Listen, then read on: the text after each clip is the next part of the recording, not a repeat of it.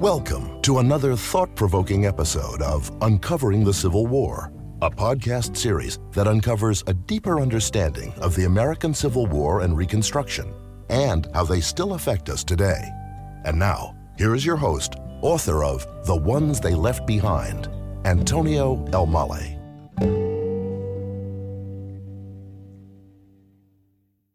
Hello, everyone, and welcome to another episode of Uncovering the Civil War. I'm Chandra Years, one of the producers of Uncovering the Civil War, and today we're going to do something different. This marks the end of the first season of Uncovering the Civil War, and we're going to take a look back at the overarching themes of our podcast with a conversation with our host, Antonio Elmaleh. Welcome, Antonio. Thanks for having me. You've had at least 3 careers in your life. You've been successful in the entertainment industry, real estate, venture capital, to name just a few. Of all the many topics that obviously catch your interest, why the Civil War? I started becoming fascinated with the Civil War when I was a young kid, let's say 7. And I like to tell the anecdote that while my friends were reading Mad Magazine and Alfred E. Newman and more age-appropriate materials, I was looking at Matthew Brady photograph books, battlefields and all this stuff about the war. And I think it just mirrored some inner conflicts that I might have had within my own family. You know, every family has its own, stresses and strains. And you could say that a civil war is a war in the national family. So I think there was resonance that way. But as I said, I can't remember when I wasn't really a student of this conflict. And is this lifelong interest what inspired you to write your novel, The Ones They Left Behind? Well, it certainly was behind it, but I discovered, having read as much as I've read over the last decades, to stumble across a story that was true, that was as astonishing as the journey of this particular Union soldier after the war. I just felt that it was a story that deserved to be told because, number one, it was so brazen, so courageous, and seemingly so insane. But more because nobody had ever heard of it. I mean, it's just one of those astonishing moments in history that have been not uncovered until now. So I used that frame of that journey to create a story that reflected what it will take for our country to heal. And if any of our listeners haven't read the novel, I urge you guys to run out and go get it now. It's really worth reading. So, Antonio, what role, if any, did your experiences writing the novel play in influencing you to create this podcast? It started with doing talk shows, some interviews, and one of my friends happened to listen in and said, you really are good at answering questions and engaging with people. You ought to have your own show. And just as I never conceived of ever writing a novel, that was not anywhere in my radar in terms of when I was looked out at what I want to do in my life. So was being a podcast host. The two came kind of out of the blue. How did you come up with the name Uncovering the Civil War?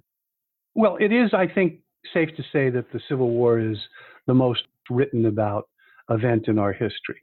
And yet there's always more to learn about it. And also I felt that the teaching of that war has been lacking. And so my goal was to not focus so much on casualties and the battles and the things that people might, Appomattox and things that people might have learned in their history classes, but to see how this conflict touched the America on every single level: social, political, even sexual, literature, drama. Every layer of American society was powerfully transformed by this conflict. And looking back at the episodes that we put out, I noticed there seemed to be a few themes that reoccurred over the season, and I'd love to get your thoughts on them. Sure. And the first theme I thought about was, we set the stage for the war. In several of the episodes, you and your guests talk about the events and confluences that help usher in the conflict. And I'm thinking specifically, one episode that comes to mind is number 109, which we entitled Follow the Money, uncovering how banking financed slavery. You and your guest, Dr. Sharon Ann Murphy, took a long, hard look at our financial institutions, and there really is an inseparable connection between money and slavery, before and during the Civil War. And you guys also discussed how the war led to today's modern banks. I know the confluence of banking and slavery is a topic near to your heart. What is the one insight you'd like listeners to take away from this episode? I think it is that, if we want to use another metaphor, everybody got their hands dirty on the institution of slavery. It is very clear from certainly what Dr. Murphy presented on the program and other reading that banks were intimately connected with the financing and maintenance of the slavery system. And you could say, for one crude but simple reason, slavery was legal up until 1863. It was the law of the land. So you could argue that banks didn't think they were doing, it might have been morally reprehensible, but legally and most importantly for their bottom lines financially, it was highly lucrative. So I think that the banking system has probably escaped some scrutiny on this particular count. That's part of uncovering. We're uncovering how this war touched all the different institutions, and that included not just the domestic banks, but the London banks.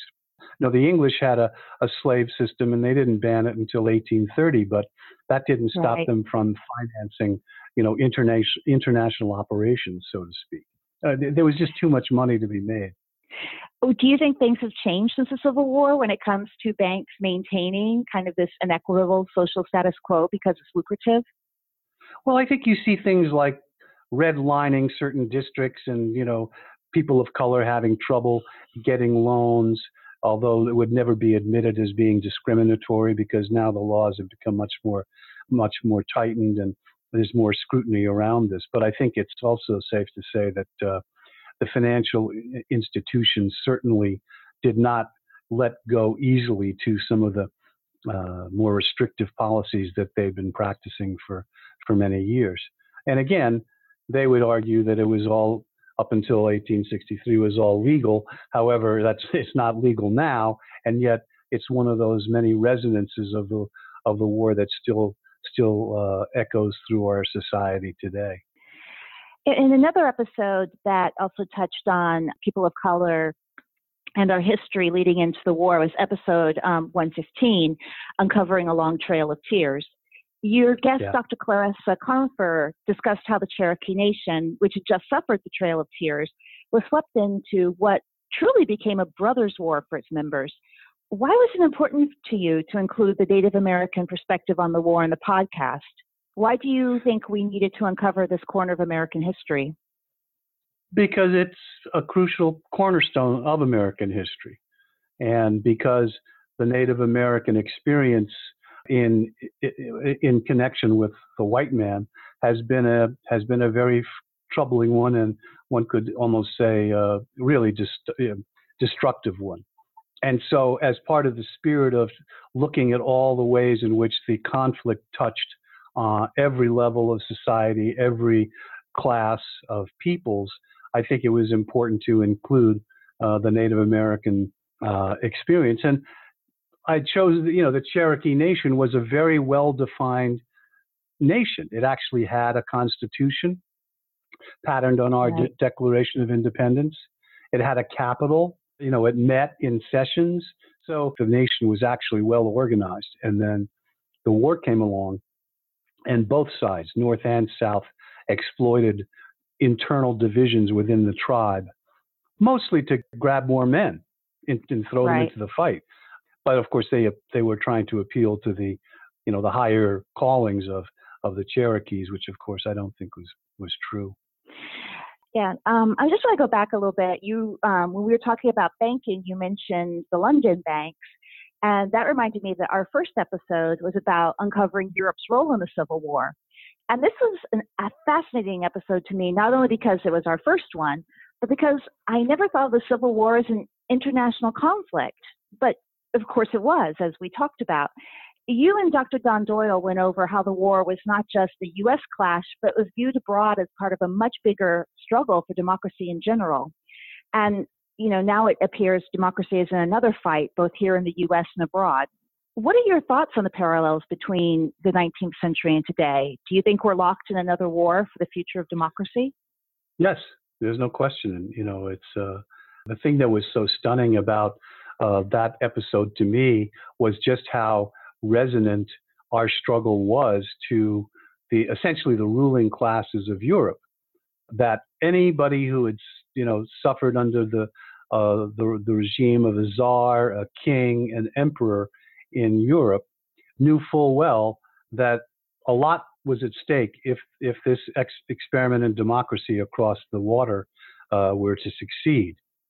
And so I think that there was an emotional resonance, certainly, and then there later became a physical connection where, I think by the end of the war, something like 450,000 non-English speaking immigrants were fighting on in the Union Army, and that had to play a significant role in the ultimate victory of the Union.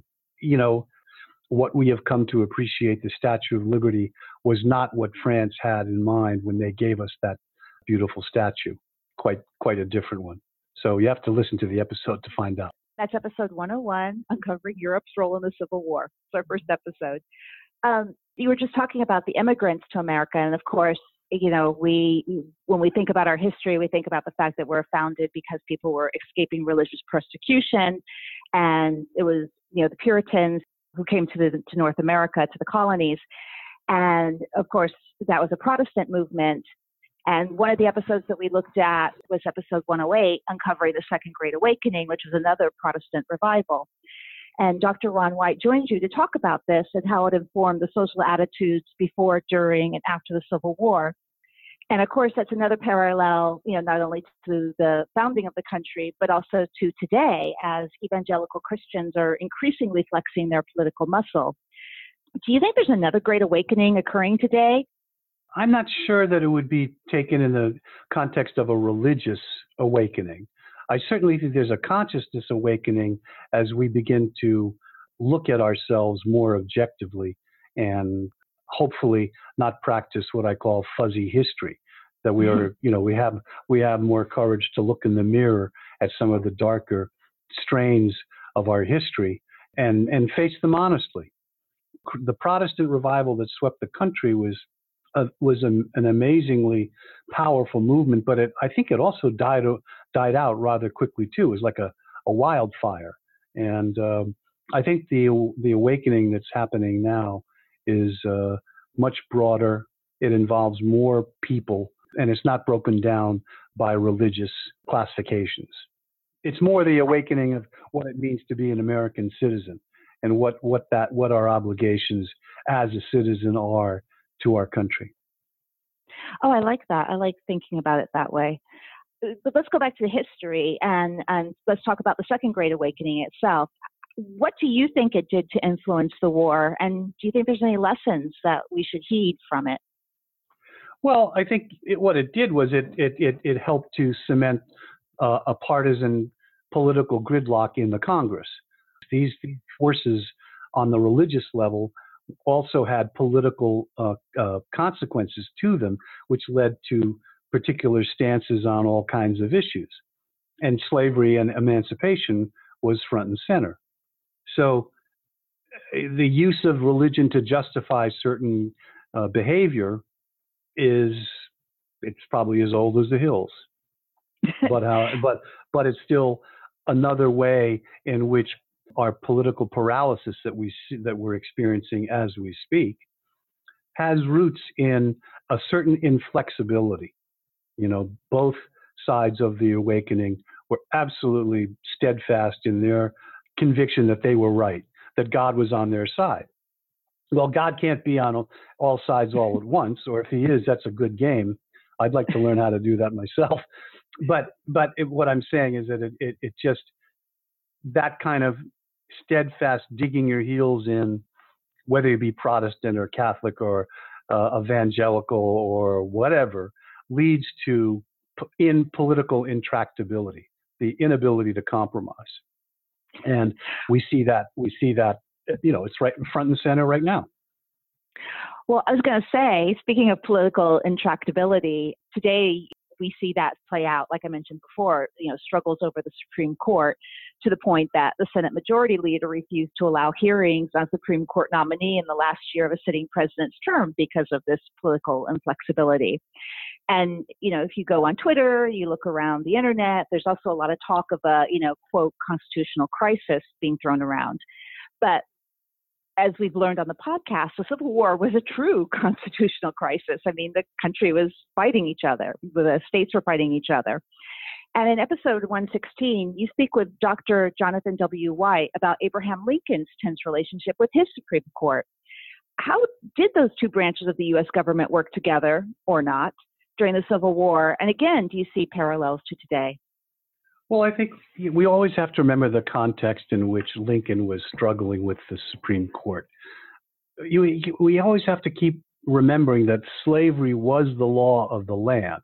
So as duly appointed officials of the judicial branch of government, there is very strong precedent for upholding the law of the land. And what happens when the Constitution starts to get stretched or gets interpreted in new ways, or in fact the laws of the land become so completely unpopular that they need to be changed, then the Supreme Court moves, but it moves very slowly. It's always taking its role very seriously as a supreme judicial arbiter of the U.S. Constitution.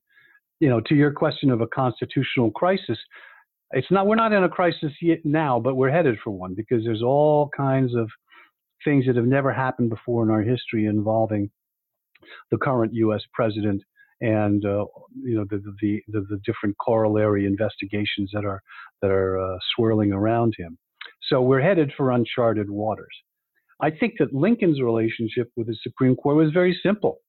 He chose to listen to them when it suited him, and when they went against him, he just ignored them and didn't make a fuss about it. He was very deliberate about picking his fights with the Supreme Court. Number one, because he thought he would lose in the courts, because the slavery, as an example, was the law of the land. So on what constitutional grounds could he actually try to overturn those? The Fugitive Slave Act, which between that and Dred Scott were the two most, I think, incendiary cases that led to certainly set the tone for the fury between two sides. They were just upholding the law, and yet the moral repugnancy of those laws ultimately trumped the legality. Speaking of the laws of the land, it kind of that kind of leads into people's day-to-day lives, and that was a second theme that I noticed we developed during the podcast. We discussed how people, lived their lives. We talked about medicine during the war, theater during the war, letter writing during the war, even the role of the press during the war. We even took a look at pornography during the war. And we spoke to female reenactors who bring to life how women lived during the war. One thing that became clear to me, at least over the episodes, is that the war drove technological and scientific advancements maybe faster than if there hadn't been a war. This, of course, was most obvious when we spoke with David Price and Jake Wynn from the National Museum of Civil War Medicine in episode 104. What are your feelings about the dichotomy of these incredible medical advances being made, but at the expense of our country's bloodiest conflict? Sad to say, but that's what combat medicine is. That form of medicine needs combat. It needs casualties. It needs to have something that it has to help heal. I think what became so clear was not simply the technological advancements, but the sheer volume of casualties that the war produced. Remember, up until very early in the war, and certainly in the run-up to, and maybe even in the first 6 months of the war, the general feeling was it would be over in 90 days. Terms of enlistment were very short because they said this is going to be all this, we're going to fight one battle and they're going to run. And this is unfortunately the Union's attitude much more so than the Confederacy's.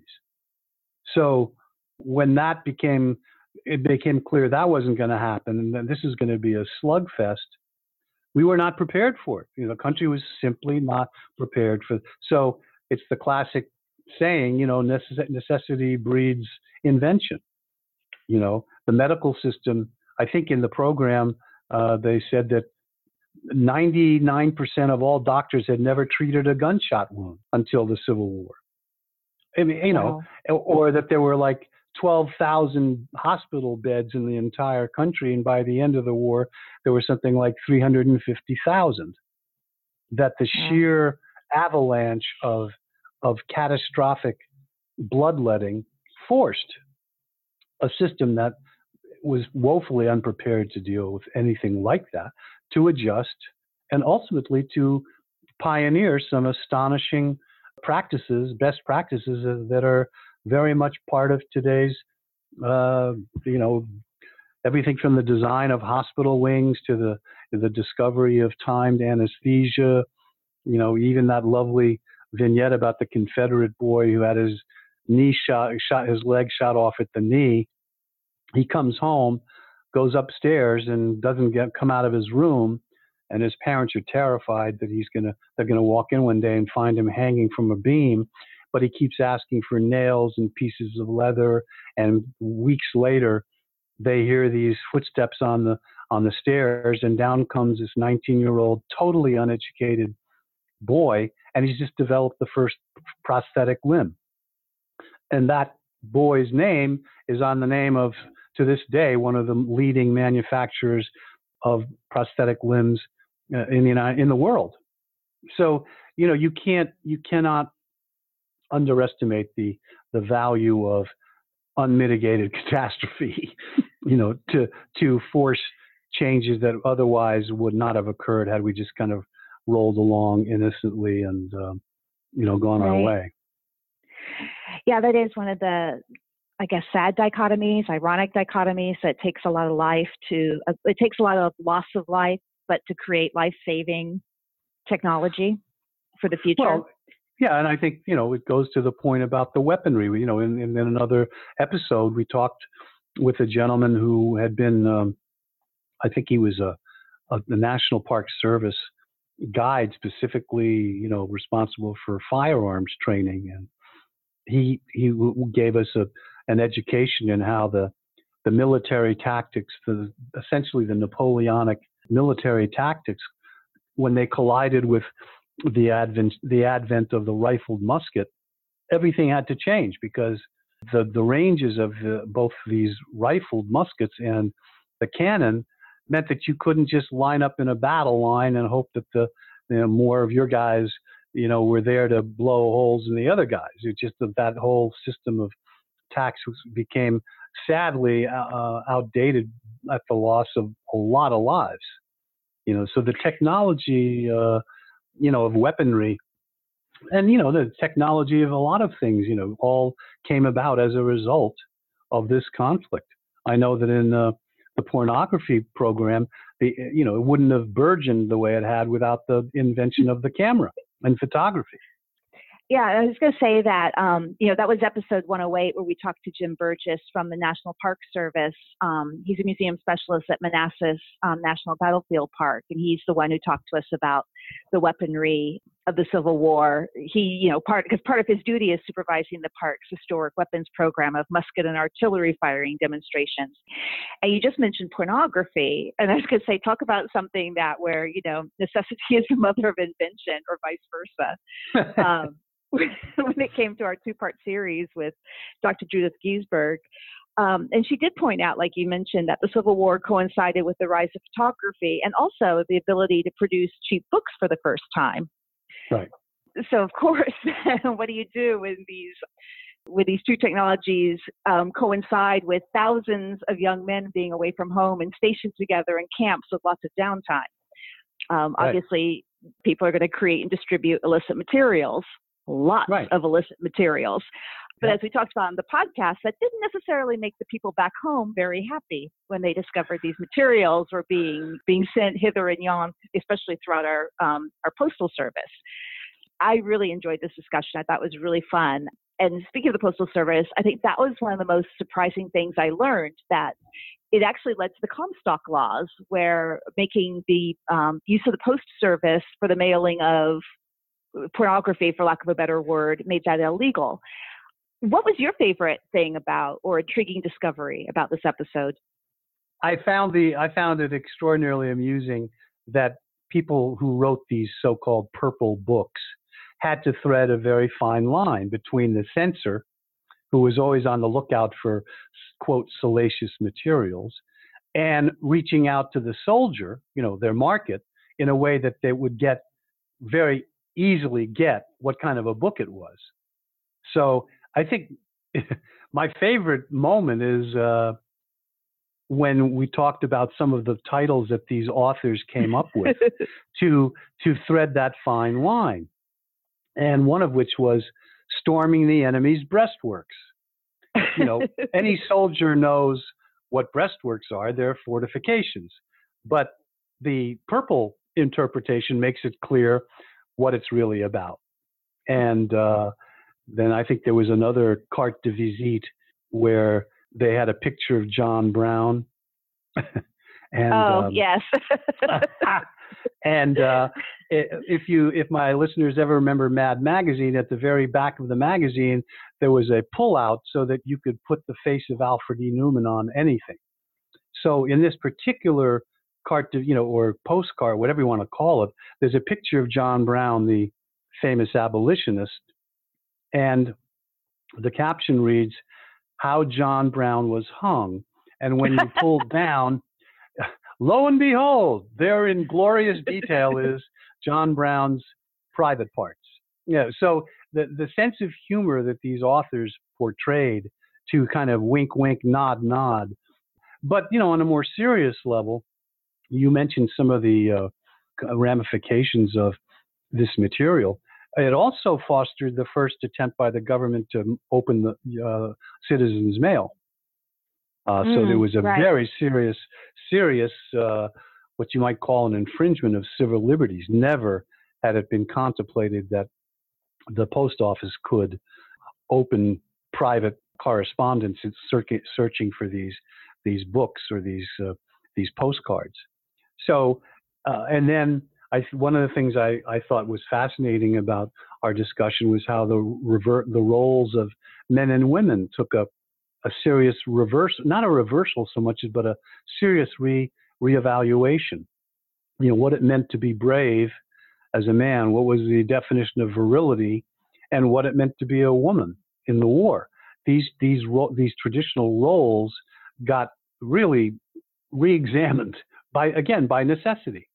Right. And, it's just fascinating to think about those repercussions of sexual identity and the power of sexual politics over human relations is every bit in play. We did have a couple of episodes where we did kind of focus on women and women's place in society at the time, and how the war affected that or changed the role that women saw themselves playing in society. And we had a panel discussion with 3 female Civil War reenactors in episode 104, in which we talked about the various roles women were assigned, and sometimes they transgressed during the war. And in episode 120, we uncovered theater during the Civil War, and your discussion with Dr. Elizabeth Mullinex focused on Breech's roles. And Breech's roles were roles that were male roles. They were men, but they were played by actresses. And that was very, very popular, these actresses who would take on Breech's roles, and how seeing these actresses play the parts of men actually directly led to a call for women's rights in the suffrage movement. I've lost track to this day. I think at least 5 women have had serious bids for the Democratic nomination for president.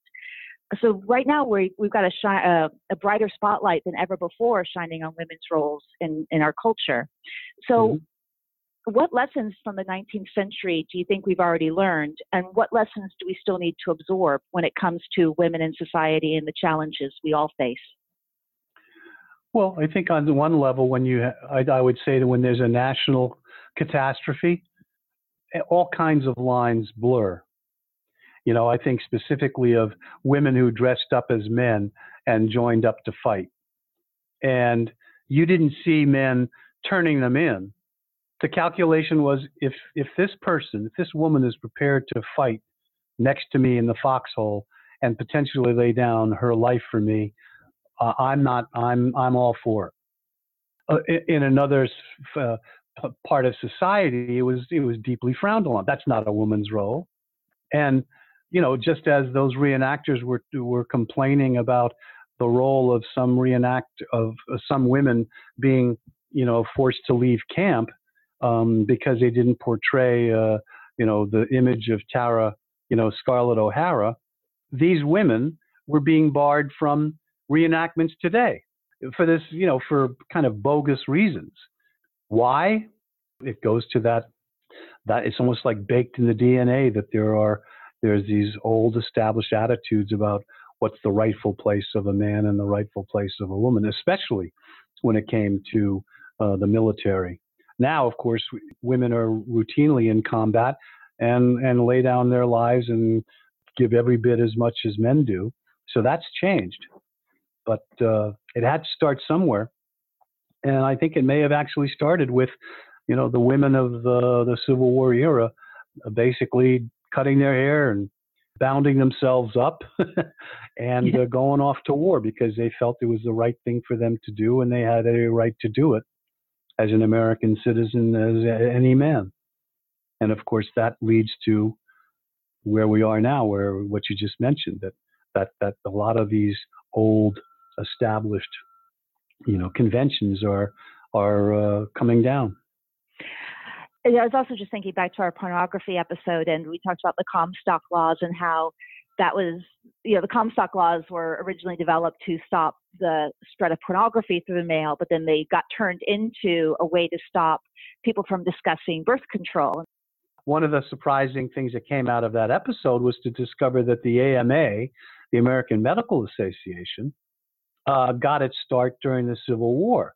And it did so because it was trying to invade on a part of American society, i.e. home care and homeopathic medicine as the tried and true methods of treating most people in this country, to licensed doctors who had to go through examinations and were supposedly therefore more qualified than the homeopathic practitioner, sprinkling herbs and all kinds of herbal remedies, in their cures, and that they needed basically a flag to plant this so-called new medical expertise. So they became a very vocal advocate against abortion. And that's how the AMA got started. Now you'd be hard pressed to find any doctor who would hold to that notion, but it just shows you how times change and how things have flipped around. And I know I keep bringing up the post office, but of course, illicit materials and materials about birth control and abortion weren't the only things being sent through the mail back then. And, letters written during the Civil War have almost become synonymous with the war itself. I think thanks to Ken Burns' documentary, you see people parody Civil War letters all the time. But in episode 122, you and your guest, Christopher Hager, take a real deep dive into the psychology of letter writing and how these letters were used to maintain personal connections that had never, ever before been under so much strain. It was a really affecting episode. Is there one letter or anecdote that stands out the most to you? Well, the letter that closed the show. Mr. Hager said, "I chose this letter out of the thousands that I've poured through in my research, simply because of how mundane it was, how very ordinary it was, how it just spoke of things that you and I could relate to. Mom's strawberry jam, and tell cousin so and so hello for me, and then closing, of course, with the prayer that if he's taken away, they'll meet again." And it's that kind of, but I think to your point about what was so profound about this exercise is you have to remember that most Americans came from farms. They didn't have, if they had a reading, writing, and arithmetic education, it was probably few and far between. So I would say the majority of American men in that age group didn't know how to write or read. So the act of writing, physical writing a letter was a huge step. But then, more to the point, they're now thrust into these incredible circumstances away from home, possibly witnessing unspeakable horrors and carnage, and they have to try to communicate something back to their loved ones, essentially saying, "Hey, I'm okay, and I miss you, and I wish I were home." You know, the subtext in all these letters is the sort of the 800-pound gorilla, which is not only do I wish you were home and your family wishes you home, but I'm also afraid I won't ever get home. There is I called it an spiritual and emotional roadmap of an entire generation of American men. These letters, because they're forced to reveal, the deepest parts of their being, and sometimes with no privacy. If they can't read or write, they have to dictate this. So Right. their colleagues, who might be neighbors and might know exactly who they're talking about, they're in on it. So there's a lot of leaps to get over with the act of letter writing. But I think the Army of Potomac in the course of the war generated something like, I don't know, what was it, 2 million letters? I mean, just an astronomical, that's like one every day for 3 years amongst the 160,000. It's a huge volume of letters. And the post office was able to somehow managed to keep that stream going, even though some days a letter would arrive out of sequence to another letter, and you'd never know where you were in the conversation. They didn't have timestamps like email to show, okay, well, I said this on this date, but a letter might arrive 3 days or 3 weeks later than the one before it, and you don't know what the context is. So there's a lot of, this is a lot of hoops to jump through. But they did it in huge numbers. I mean, everybody. Mail call was a sacred. That and chow were 2 sacred times, and you better leave somebody alone if they didn't get a letter from home. You mentioned email earlier, and today that pretty much that and texting have pretty much replaced letter writing. Do you think we've lost something precious or not? I do. I think it goes hand in hand with the fractured concentration of the multitasking American, between the cell phone and all this information that's coming at you from all these different directions. It's very, very hard to be introspective. It's all about what's happening in the moment. You don't really dive into how you're feeling about a particular experience. You report it. Well, with letter writing, it's the reverse. You have time to reflect. You have time to edit. If you don't like it, cross it out, start again. How many times within an email, especially in business, have people gotten all bent out of shape because the tone of voice of the email is driving them into misunderstanding because they can't see, they can't feel, they can't see the person, and they can't hear their tone. With a letter, all of that stuff goes away. You get a much more unvarnished look at what the person is experiencing. And I think losing that introspection is a major casualty of heightened technology. And yes, I think we've lost something rather precious that way. You did talk about how letters were a way of conveying that person's essence to the reader. And of course, that was a big way that people back home were able to stay in touch with their loved ones, or people on the battlefield were able to stay in touch with people back home. But of course, letters weren't the only way people that weren't at the battlefront were able to, keep track of what was going on in the war. The press played a huge role in letting people know what was happening letting people know what was happening on the battlefields and what was happening in Washington. We did a 3-part series called Uncovering the Press During the Civil War, when we looked at how the Union newspapers covered the war versus how the Confederate papers reported the same event. And then we discussed with Dr. David Saxman about propaganda, fake news, censorship, journalistic ethics, and objectivity during the war. And of course, those very same topics about the media are very much top of mind. Do you think an unbiased press is important or necessary? I don't think there's such a thing as an unbiased press. I think that's a fool's errand to go chasing after that. Nobody's completely unbiased. Anthropologists struggle to wipe away all preconceived notions of where they come from in order to see and record the way another culture that's totally foreign to them operates. But they have a lot of training. The reporter is following the story.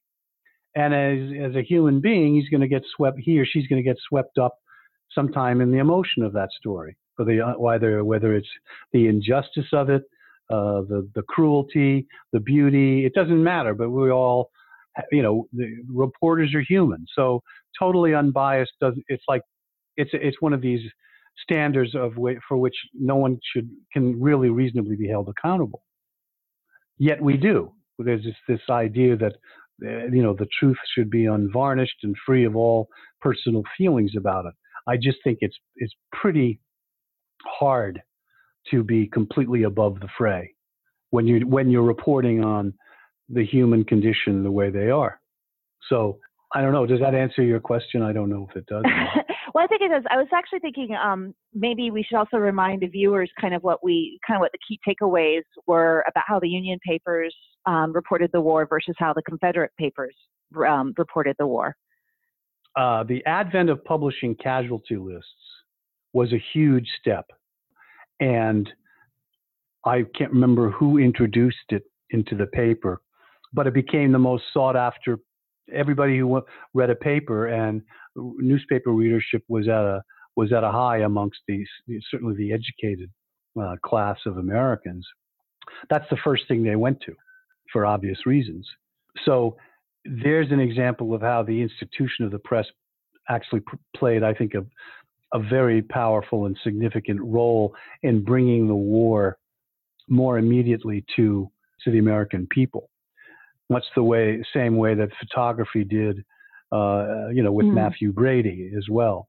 And again, bringing the war to people and showing it unvarnished and seeing it in all of its cruelty and barbarity and also beauty and all the things that war elicits in people. So I think that the Union papers certainly had the benefit of better technology. They had more of everything. And I think that a lot of those papers, were able to survive simply because the Union won. I mean, the Confederacy was busy they had a different challenge. I think the Union papers, for the most part, were trying to bolster morale and keep the will to fight going, at least certainly amongst the papers that supported Lincoln. There was also a reverse notion of Northerners who wanted the war to be settled and, let the South go and be done with it. The South had to fight a holding action. And so their task was somewhat different. And the stretches of imagination were quite remarkable. I remember the headline of one Louisiana newspaper announcing that Jubal Early had captured Washington, D.C. It was patently false, but it was meant to prop up, keep the Southern will to fight alive when everywhere they looked, there wasn't any bread. The railroad system was crumbling. So newspapers were trying valiantly to kind of prop up a losing proposition. So fake news and propaganda were every bit as real as they are now. Right. Do you see I guess I was just about to ask you about the parallels to today, and especially around the use of fake news. Although I think today's fake news is slightly different, but I was wondering what your take is. Well, the term fake news is a fairly new term, and it very new. I mean, fake news was not considered fake news. It was considered, propaganda-ish or bending the truth. There were certain conventions that the press used to operate under. Here we have a president who's under the shadow of suspicion for his his out of the marriage shenanigans, but FDR, it was well known that he had a private life. Now, why did the press not go to town on him? I think one reason was there was an understanding that, his private life was to some extent not anybody's concern, and more to the point, he had a war to fight and a depression to fight. So burdening him with that would have potentially been, irresponsible. I don't even know the answer quite why FDR was given hands off, or even JFK, another person who had, it's well known about his extramarital activities. The press treated him with kid gloves, and now you wouldn't do that. There's no such thing. The smell of scandal is what everybody's after. It's kind of the first thing people look for. All right, well, how dirty is he? What's the dirt? And I think that's sad. I think it breeds a certain kind of a cynicism, a distrust in government, which I think has roots in other things in our history. Watergate and Vietnam kind of sort of jump out immediately as places in our history where the government actively lied for years and years and years. But this doesn't help. Looking for the dirt. It's like that we were talking about the standard of accountability being unrealistic. Politicians are human beings. I mean, should we hold them to this idea that they're to be absolutely spotless in their personal behavior? That's a pretty, that's nice to think that way, but is it reasonable? Does it really look at the human being in the role? I don't think so. Does that mean that they get a free pass for carrying on like that? I don't think so either, but there's got to be some kind of a balance. And we're kind of swinging wildly towards, scandal mongering. I guess the role of the free press is to speak truth to power. But anyway, I'm kind of going off into a different direction, and I'm going to pull it back to the podcast. And I'm pulling it back to the third theme in the podcast that I noticed, and that is looking at the war itself and the operations of the war, specifically the military operations of the war. And the first episodes that we did that touched on this was our two-part series, episodes 102 and 103, looking at the CSS Georgia, which was a Confederate ironclad gunship that was intentionally sunk in the Savannah River in 1864 to avoid capture by Union forces. And in episode 102, we spoke to U.S. Navy divers who were engaged in recovering the ship. And episode 103, we spoke to the marine archaeologists who are cataloging and preserving the artifacts. Why did this topic interest you? Why is it so important to preserve the past? I mean, this is a ship from the Confederacy. Do we need to preserve that? Well, remember, the name of the show is Uncovering the Civil War, so we literally uncovered the Civil War, buried in the silt of the Savannah River. A note, but I think to your question, why was it important? Well, to this day, the U.S. Navy considers the Confederate ironclad an enemy warship, which is an interesting distinction, but one. So in other words, they would assign the same importance to excavating and possibly resurrecting that wreck or artifacts from that wreck as trying to raise a sunken Russian sub off of Martha's Vineyard. It's something that is, and because it came in our war, it holds even more resonance for the divers. I remember one really powerful moment where, they're diving in coffee-colored water. They can't see their hands, and the currents are vicious. I mean, one of the divers talks about being anchored on a pole and literally looking like a flag because he's literally, being pulled, laterally off the ground, and he's hanging by his hands because the current is so strong. So the conditions, in spite of the depth, which is no more than 50 feet, are every bit as perilous as what they normally would do, which would be, taking mines out of the Red Sea and all these, foreign waters. I mean, this is an elite Navy diving unit, but they consider this a very high and noble task because it's artifacts of our war. And I remember this one moment where one of the divers said, I was pulling pulling stuff out of the earth, and I discovered an artillery shell, and it hit me in that moment very hard that this is an American shell made by Americans to kill Americans, and that was a mission that he'd never had to go on before.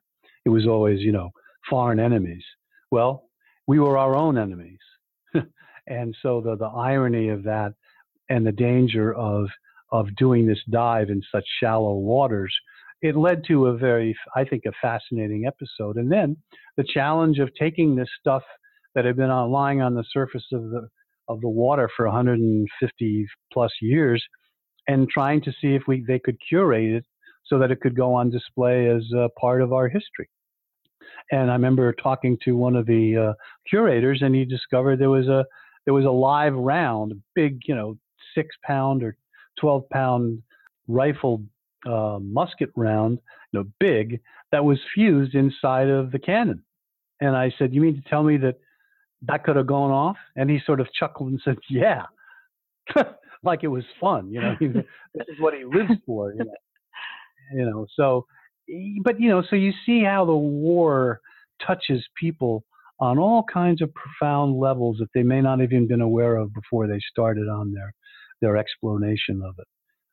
So this made a lot of sense to me because it was literally uncovering the war, and it was such an interesting topic with the U.S. Navy's elite diving team.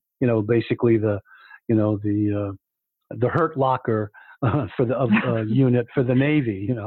Right. We were very fortunate to get them on the show.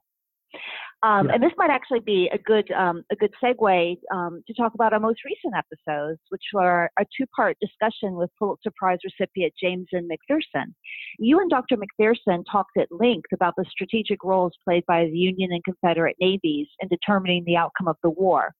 But when I went to school and I learned Civil War history, it was it mostly seemed to focus on the land battles, Bull Run, Gettysburg, Shiloh, et cetera. And then of course you learn about the Merrimack and Monitor as if that's the only naval battle that was ever fought during the Civil War. So why was it interesting to you, or why did you want to talk to Dr. McPherson about the navies of the Civil War? What do you think we need to understand about the navies? Well, I think first and foremost, you have to remember that the modern war is fought on amongst many different services. The Air Force and the infantry are close. The Air Force is flying close support for land operations. The artillery is supporting fire or barrages to set up an attack. But all these coordinated efforts of different branches of the service really got their start in the Civil War, combined operations, so to speak. The Navy was used extensively in conjunction with the Army to carry on very significant operations. Both the blockade of the 1,200 miles of coast, the so-called Blue Water Navy, trying to block supplies coming from the South and cotton going out of the South to pay for those supplies. And then just as critically, the Brown Water Navy, which was patrolled the rivers. And was a totally different kind of Navy, different kinds of ships, different kinds of crews, et cetera, et cetera. But what I found it endlessly fascinating because I discovered, for example, that the Navy desegregated fully a year before the Army did in the Civil War. And I asked why. And he said it made total sense to me.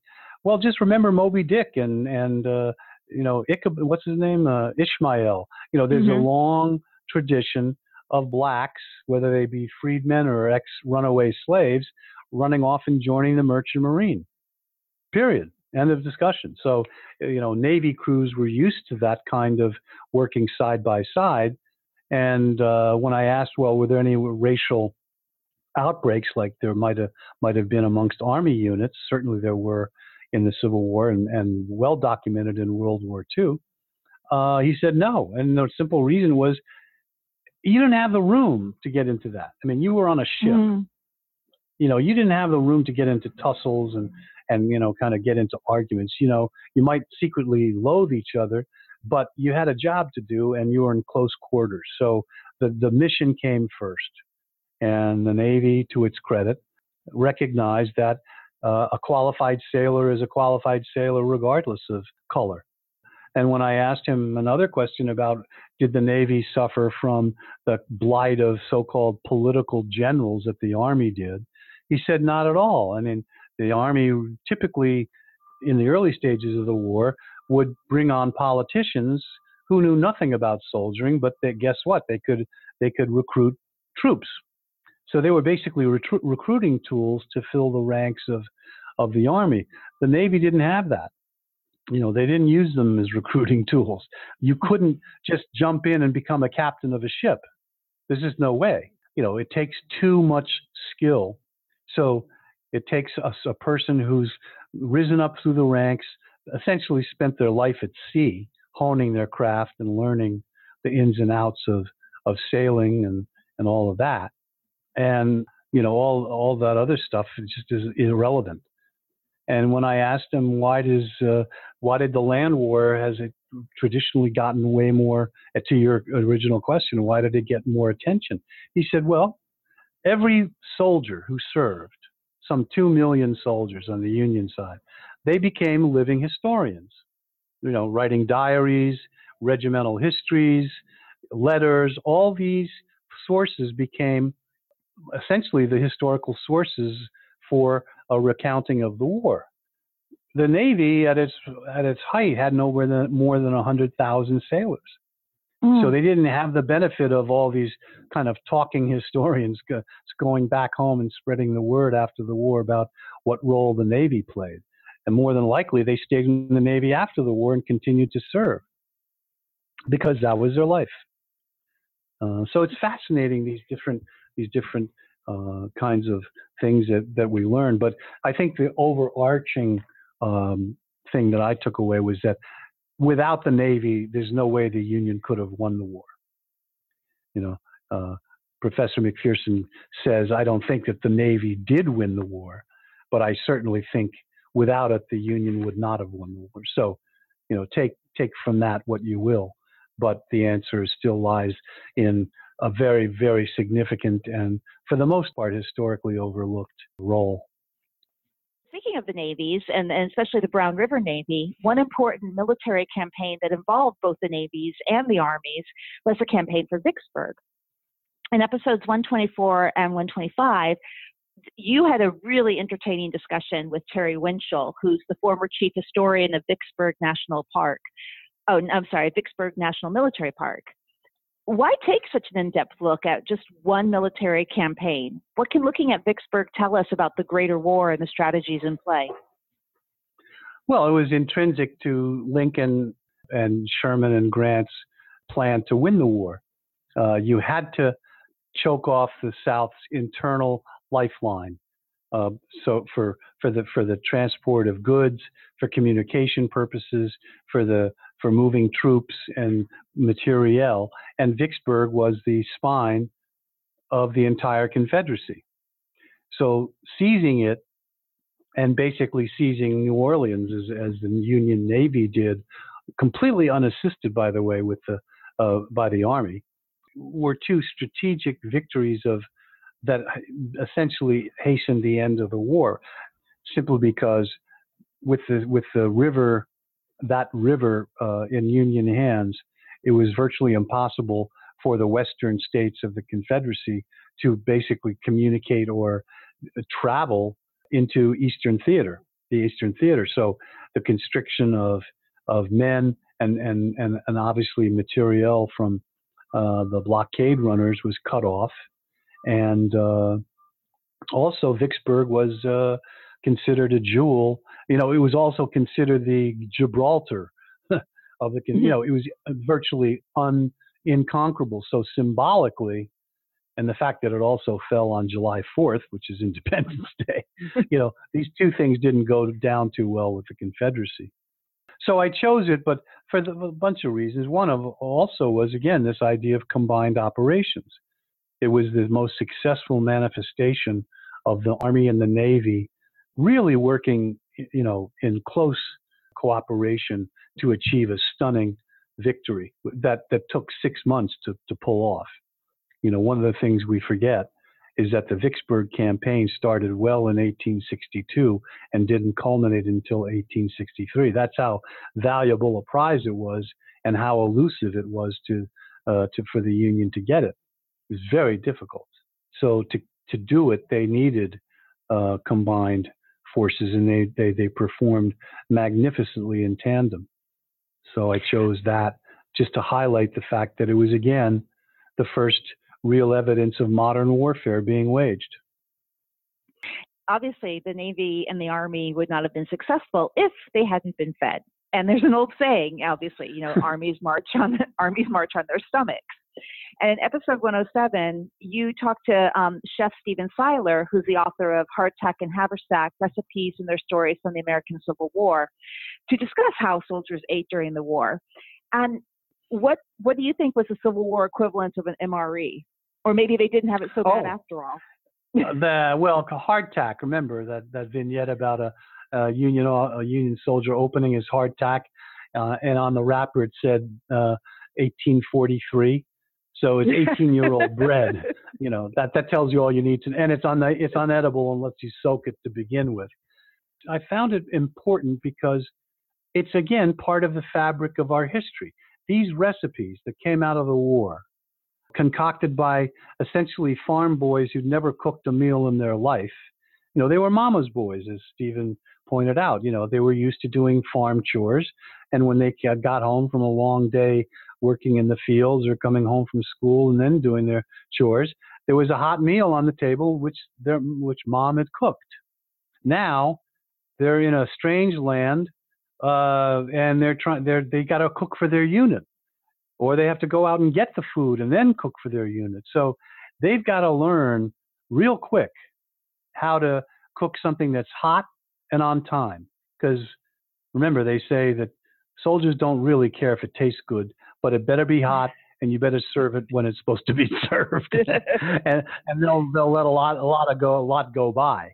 So I think that the adage that Napoleon coined is as true now as it was then. You've got to feed your people. You've got to nourish them and take care of them if you want them to perform at their best for you. And then when he talked about where he grew up in South Carolina and the kinds of things he learned just through verbal history, the passing on of recipes that were never written down, for which there were never any measurements, but grandma would just grab a pinch of that and a handful of that and throw it in there and stir it up, and boom, you had something. I think I found that wonderful. And, we're so fixated on food today and fascinated with these slick new cooking shows, we kind of forget what it must have been like to have no oven, no timer, and a lot of times pretty inedible food. I mean, green corn and green apples, because depending on what time of the year, you had to live off the land. These armies are trudging around, and especially the Union armies, and they've got to live off whatever comes from the southern farm. So if it's not season, you better have some pretty good root vegetables saved up. And you still also need to take care of your horses. It's not just feeding the soldiers, it's feeding all the animals that drive the artillery battles and the supply wagon. So it's a huge step in logistics. And logistics is underestimated and underappreciated. And when we think of the military and campaigns, it's like, oh, that happened, that all that wonderful gear that you see in the movies that just magically appeared. Oh my God, we've got all the guns we need and there's, I think, for every combat soldier, there's 10 ancillary support soldiers, basically supplying that one combat soldier what he or she needs to go into the fight. So the logistics. So, I was fascinated with that, and just the idea of these people being plucked from their innocent little homes and being forced to cook sometimes inedible stuff, but they'd learned. And so it's part of the folk, it's that oral tradition, I think, is very rich.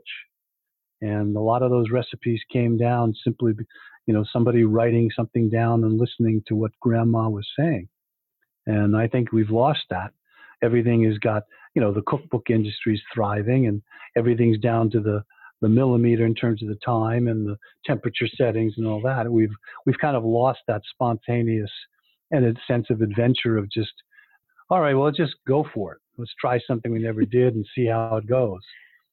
But I did think, we probably have lost a little bit of that, of being that close to our food supply. And I think it also brings back the point that the Confederacy probably could not win overall just because they did not have the supplies, and that includes the food, to keep their armies going, whereas the Union had much greater access to supplies and to technology to keep their soldiers fed. Well, remember that the Confederacy was not invading Union territory, except in the ill-fated attempt that culminated in the Battle of Gettysburg. So they weren't living off the land the way the Union armies were, because the Union spent most of its time fighting in the South. So they had the advantage both of advanced supply, more supplies than the Confederacy, and the ability to essentially take whatever they needed from Southern farms. So it was a real mismatch. Confederacy was starving constantly. And eventually, that was one of the reasons why the will to fight was broken, because there were bread riots in Richmond. People were refusing to sign up or join or do anything because they were starving, and that they saw that their government was doing nothing to solve the problem. They couldn't. They didn't have the capacity to, even if they wanted to. Right, and that's kind of a lead into the fourth theme in our podcast, which is the aftermath of the Civil War and Reconstruction. And in my opinion, perhaps no other time period in American history is as misunderstood, while also being kind of like glossed over and ignored. So I'm really glad that we have spent quite a few episodes focusing on this. Let's start with episode 103 with our guest, William Marvel, who came in to talk about Edwin Stanton, Lincoln's Secretary of War. I think this is a good lead into this theme, as Stanton was obviously very heavily involved in directing the war, but he also played a large role in Reconstruction. This also happens to be one of our most listened to episodes. Why is it so important to uncover who Edwin Stanton was, and what legacy did he leave the United States? It's important because every war needs a hatchet man, a bad guy. You need to have somebody, if you're the president, who's going to, quote, do the dirty work. If you want to maintain a good public standing and perception of you as kind of standing above the fray. Every president has it. And it's for obvious political reasons. It creates a certain kind of distance between the truth of what has to happen behind the scenes and public opinion of the president. Stanton, for whatever reason, fit this bill. He was not a happy man. He was a posturer, deeply insecure, all kinds of reasons not to like him. And truthfully, our guest didn't like him at all. I mean, he was scathing in his assessment of Stanton as a human being. And yet, the great question is, why did Lincoln rely on such an obviously unpleasant guy to do the things that he did? Well, because Lincoln didn't want to do them. He needed somebody else to do them so that he could both maintain his public, the impression the public had of him of being kind, gentle Father Abraham, and not get involved in the dirt of everyday political, wheeling and dealing. It was Lincoln was very practical that way. He was a very astute, but ultimately very practical politician. And he knew what he wanted to do and what he was good at, and he knew what he didn't want to do. So having a Stanton was necessary. I got into terrible trouble with my guest when I tried to draw a parallel with Truman and FDR and George C. Marshall, and he was aghast that I would put Stanton in the same breath with George C. Marshall. But my point was, didn't didn't they also rely on Marshall to do a lot of that behind the scenes work? And the answer is yes. Now, it turns out that Marshall was a magnificent man, unimpeachable values, apolitical, whereas Stanton was insecure, prone to both temper tantrums and staged, temper tantrums to make an impression.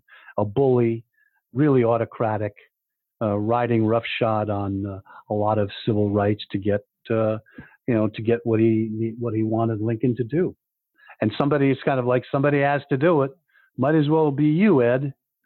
He had no political ambitions to be president, interestingly enough, and yet he was one heartbeat away from two presidents. Remember, he was also Johnson's Secretary of War, and led to some legendary clashes between the two. So I think it's just important to uncover certain figures who've been maybe not given as much attention because of the roles that they actually played in the mechanics of running the war. He was very well organized and very clear, and he was very protective of Lincoln. And obviously Lincoln needed that. And you mentioned Stanton also served under Johnson. Did he leave a particular legacy with regards to Reconstruction? I can't say legacy because his role is kind of clouded. You never know with Stanton whether it was true or it was just him reporting something to make himself look good. He had an unpleasant habit of painting himself in rather flattering colors that might have flown in the face of other people's recollections of the same set of events. So it's hard to say. I think the one legacy he does have is that he did the dirty work.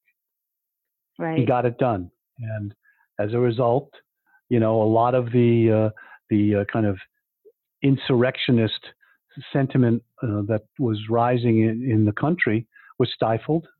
Some would say at the cost of our civil liberties, but a lot of things go by the wayside when you're in a national crisis as grave as the Civil War was.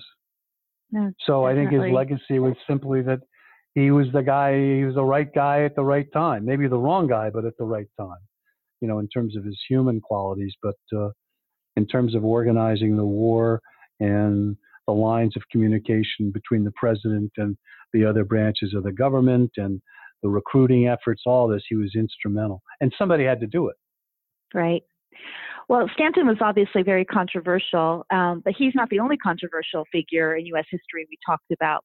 In episode 118, you and your guest, Dr. Ron White, spoke about Ulysses S. Grant. And Grant, of course, was a venerated general of the Union Army during the war, but his record as president, we still argue about to this day. Why do you think there's so much disagreement about Grant, and what can that tell us about this time period in history? Well, I think it stems from the fact that after the turn of the century, there was a historical movement to basically reinterpret the cause of the war. That the idea that the war was fought over slavery was not really true. And so the idea of the noble lost cause of a group of states fighting for their right to secede because, well, we seceded from the King of England, why can't we secede from the government? A very legalistic argument, and basically throwing aside the humanistic, moral, and ethical argument of emancipating 4.5 million of slaves. So in this effort, everybody needs a scapegoat. So, of course, who were the principal architects of not only the victory in the Civil War, but of the Reconstruction policies that followed? Well, there's one person, Grant, who amongst all the Civil War commanders was the most responsible for winning it militarily. And as president, the one who argued the most vociferously for the rights of black ex-slaves and freedmen under the newly passed amendments of the Constitution for the 13th, 14th, and 15th Amendments, which made him a champion and an advocate of civil rights. Well, he's an easy target if you can label him a drunk whose administration was riddled with corruption. And it's true that in his second term, there was a lot of corruption. Something went south in his own attention span. I think he didn't have his eye on all the balls. But at the same token, you can't take away from him what he did do, which was he fought actively to protect freedmen and ex-slaves from the avenging clutches of the Klan. Actively fought to keep troops in the South until voting rights were firmly established and protected. He was a real champion, and he's not that role is overlooked. But nobody's perfect, and he had questionable choices in terms of his cabinet officials. And yes, ultimately he was responsible for the scandals that besieged his second term. But you still have to remember that as a man who saved the country, he, along with Lincoln, stand pretty high up there as the two people most responsible for preserving the Union. And there are people who wish that the Union hadn't been preserved to this day. And so, of course, to them, Grant was a butcher. He threw away his troops needlessly, needless slaughter. And that's not really who he was. He made a couple of grave mistakes that culminated in undue casualties. But for the most part, he was a superior tactician and always thought of the strategic picture. He always had the larger picture in his mind. And, oh, by the way, he was trained as a quartermaster, so he was always good at taking care of his troops. It's like history is in the eyes of not just the winners, but the losers. I like to say that the Union won the war and the South won the peace. Certainly for 150 years, all through Jim Crow and the struggles over segregation and civil rights that we saw, acted out, especially in the 60s. This episode also focused on the friendship between Grant and Mark Twain, which was something that was uncovered for me. I wasn't really aware of it before we did this podcast. Twain decided to publish Grant's memoirs in part to keep the Grant family from poverty. Twain was being a really good friend, and don't we all wish we had a good friend like that? But do you think that was a wise decision from a business perspective? Do Grant's memoirs hold any value? Well, to answer your first question, it turned out to be a brilliant decision on Grant's part. And to your second part, his memoirs are still considered among the finest nonfiction, certainly one of the finest memoirs of a general there is. And what I found most fascinating is how these two people from totally opposite ends of the spectrum, Grant is taciturn, man of very few words, doesn't laugh a lot, doesn't talk a lot, keeps his cards close to the vest. And Twain, the storyteller personified, always larger than life, always has a joke to tell, always the person to have the last word. How these two became friends and what went into their friendship is truly beautiful. I mean, it's a beautiful story, and yet, of course, people don't really understand it or know much about it. So we uncovered it, and I think, and to both people's credit, there are a lot of lovely elements to it in terms of loyalty. Now, you say he published the memoirs as a favor to Grant. Remember, Twain suffered from financial troubles all his life. He was a big spender and couldn't hold on to the money that he made, and he was having a dry run after Tom Sawyer. He didn't have a real so-called hit until Huckleberry Finn.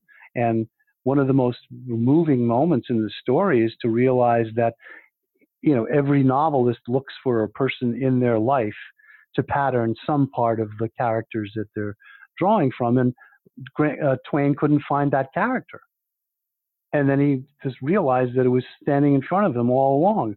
It was Ulysses S. Grant. And, he actually, essentially pays tribute to that it was Grant, the way he lived his life, and even the way he ran the Vicksburg campaign that paralleled Tom and Jim's, Huckleberry and Jim's, voyage down the river. So U.S. Grant is not the only president you uncovered on the podcast. In episode 117, you invited Dustin McLaughlin, curator of Rutherford B. Hayes Presidential Library Museum, to discuss Hayes' impact then and now. Why was Hayes known as the man in the middle, and do you agree with that assessment? Well, he wasn't the man in the middle, and it's a curious but a powerful distinction. He was a man of the middle. And why that's important is he was always seeking to balance seemingly unbalanceable opposites. He firmly believed in civil rights, but he was party to probably the most disastrous decision that set back civil rights in the South for 100 years, i.e. the withdrawal of federal troops. He was a man who didn't seem to have any ambitions to be president, which is unusual. He was a man who was had a war record and was a governor, had an established, career as a politician. Yet at the end of his days, said essentially the game is rigged. It's all a big joke. So there are these kind of interesting sidelights, but he's a man of the middle because he was thrust into probably the most painful decision that involved Reconstruction, and that is in the election of 1876 when it was deadlocked. He became the candidate of enough states to break the deadlock and be elected. It was not because they actively sought him out. It's just that over time, with the convention front runners' lead dwindling every time there was another ballot, people were getting desperate to find somebody who could kind of fill a hole in the dike. And there was little old Rutherford, kind of the right, maybe the wrong guy, but certainly at the right time. And he made a deal, which essentially said, if you give me the votes to win the nomination, I will pull troops out of the South, which spelled the end of the end of Reconstruction, because those troops were the only thing standing between black freedmen getting the right to exercise their votes and being chased off by the Klan and other white supremacists who had no desire to see these 13th, 14th, and 15th Amendment enacted. And he held this naive belief that somehow by doing what he was doing, education would eventually be the savior of this seeming partisan divide, and it was hopelessly naive. He was naive, and I think my guest actually admitted that he was naive, which is strange in a politician. So he was truly a man of the middle, thrust into the middle of these totally opposite camps, and playing a very pivotal role. And only served one term, So he's kind of relegated to the backwaters of history, but the role that he played in influencing Reconstruction is huge. Well, and this kind of leads into the fact that we did do several episodes directly focusing on Reconstruction, and we touched on some of those themes that you just talked about. We had a two-part series with guest Gregory Downs, where we took a deep look at the Union occupation of the South after the war. And in episode 126, Pulitzer Prize recipient Eric Foner came on the show to take a deep dive into the impact of Reconstruction. Of the failures of Reconstruction. Had those amendments been solidified and actively enforced, there would be a much stronger and deep-rooted tradition of observing those laws. And perhaps the potential for shenanigans wouldn't be as great as we're seeing now, where every election season there seems to be some, fight over the actual count and, vote rigging and all this stuff. The resonance are still there, the effects of it, and if you can get away with it in 1877, you can get away with it in 2018, unless and until somebody says enough. What do you think? I mean, I'm kind of asking you to go into the ether now a little bit, but what do you think is there a way forward? Do you see a way forward to move past Reconstruction finally, now that we're 140, 50 some years out? I think it's what we talked about, this awakening, that this awakening that we talked about in the context of the Second Great Awakening is not a religious revival, but it's a citizenship revival.